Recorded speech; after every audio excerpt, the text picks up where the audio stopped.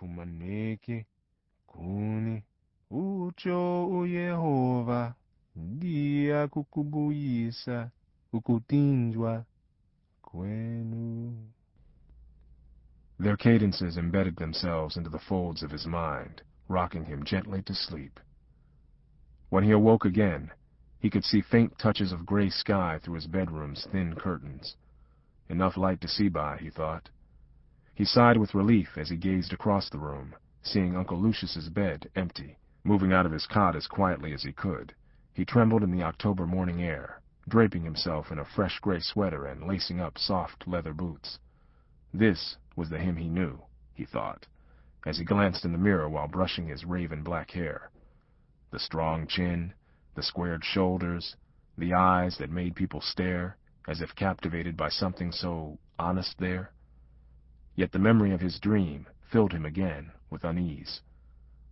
Stepping into the hallway, Joshua heard Lucius's snore rise up in the stillness of the house. Only a board or two creaked as Joshua moved past Lucius, who lay belly up on the sitting-room couch, hugging a Negro history book like a piece of cherished armor. There was a certain peace so early in the morning, Joshua thought, as he made his way through the porch door, gazing up at a sky that was barely more light than dark. With his Bible in his hand, he took a moment to take it all in as he looked down the dirt road lined with sleeping houses, one of the best Negro neighborhoods around. As the wind gently rocked the hanging bench beside him, Joshua's mind flooded with 100 memories. This was a road always filled during the day with the laughter of Negro children, too young to comprehend the trials life had in store, as they scurried about playing promising games. From this spot overlooking Hopedale Street, the Clay family would relax on Blue Law Sundays, giving the Lord his due. Uncle Nate would sit there, puffing his pipe, blowing out a cloud of sweet-smelling air, recalling a memory dripping with molasses, telling it with spice-filled words. They would move inside only after daylight receded and the sun had been replaced by the moon. By that time, this street with no lamps would become lit by a kerosene lantern hung on every house or two. "The spirit of the times hangs in them lights," Uncle Nate always said, for the amount of illumination falling on the road always told of their state of affairs. Few lights had been burning brightly in recent years, as purses grew thin and the Depression wore on. As Joshua moved down the dirt road, dust and pebbles stirring gently beneath his soles, he walked more briskly than usual, pulling his collar up to keep warm. This didn't feel like it should, he thought. This morning, he had expected to rise excited, celebrating each last moment with his family. This was everything they had striven for. A Negro minister chosen to go to Africa, to show that Negroes could be trusted with great responsibilities. It was such an honor, everyone said so. But somehow, he couldn't diminish the twisting in the pit of his stomach. He breathed in the morning's air, enjoying the autumn sights. He turned left onto Anthony Road. The next left would have led to the only paved road in that part of the city, which cut a path straight to the sprawling houses of the white neighborhoods where Uncle Nate tended gardens. But on these special journeys, Joshua always took a right onto a foot-beaten path that had first been forged by two youthful conspirators. As children, he and Darius had jockeyed their way down the undisturbed terrain, to the spot where spiked tumbleweed gave way to green shrubs and moist soil. Joshua passed over that very spot now, as the path veered northward, then dipped down an incline to the spot where a tree had fallen, split in its middle. The sight always brought a smile to Joshua's face, as if that tree marked the end of one world and the advent of another. Its frayed ends were hollowed in parts, spotted with decay and renewal, with young plants poking their fledgling heads through strips of the rotting wood. Every time he passed through this wooden gateway, he'd walk past 7 rows of pine trees, standing like unrelenting guards, into a cove painted with 40 shades of green, a world in which everything had seemed to find its balance and rhythm. Joshua inhaled deeply now, as he took in the sights of this cove, which he and Darius had accidentally discovered.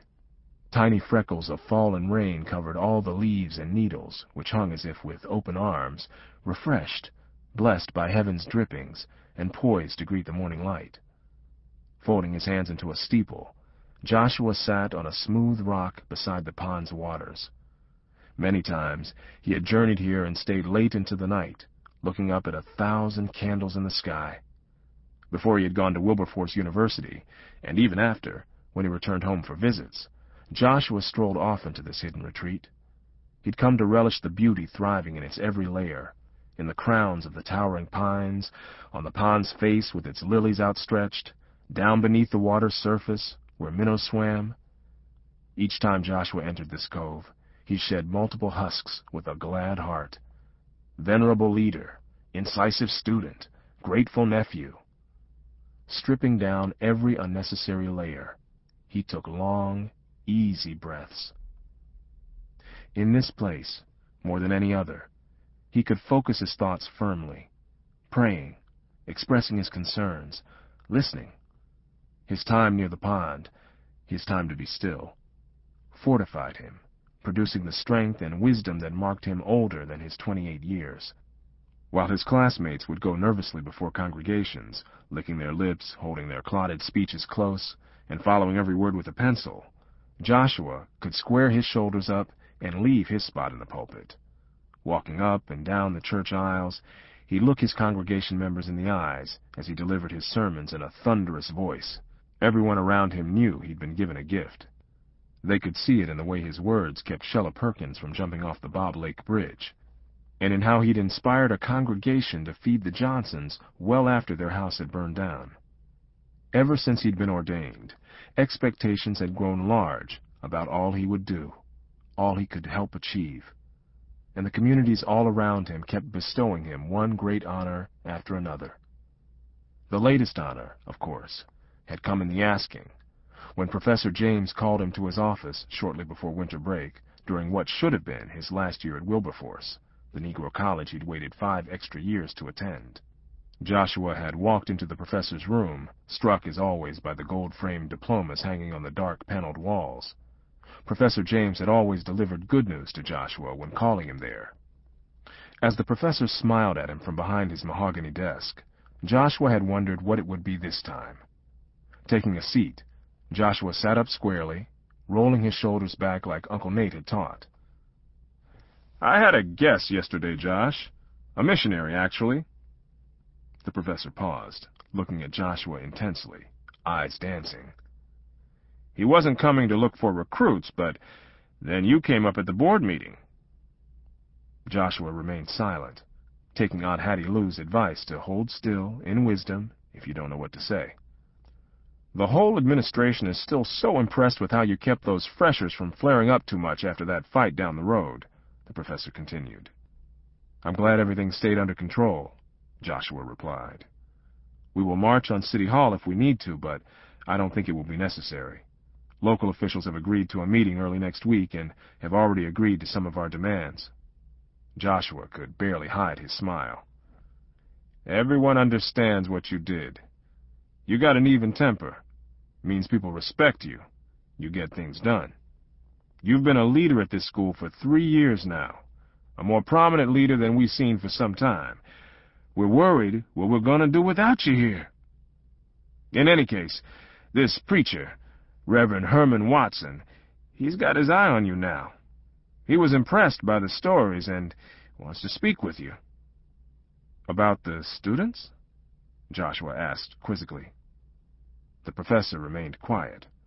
A pregnant pause filled the room. "About serving abroad," he finally said, slowly, pride beaming in his eyes. Joshua thought he'd misheard. "A missionary, Josh?" The professor smiled broadly, responding to the look in Joshua's eyes. "They want to send you to Africa." It took a few moments for the words to sink in. A smile painted itself across Joshua's face.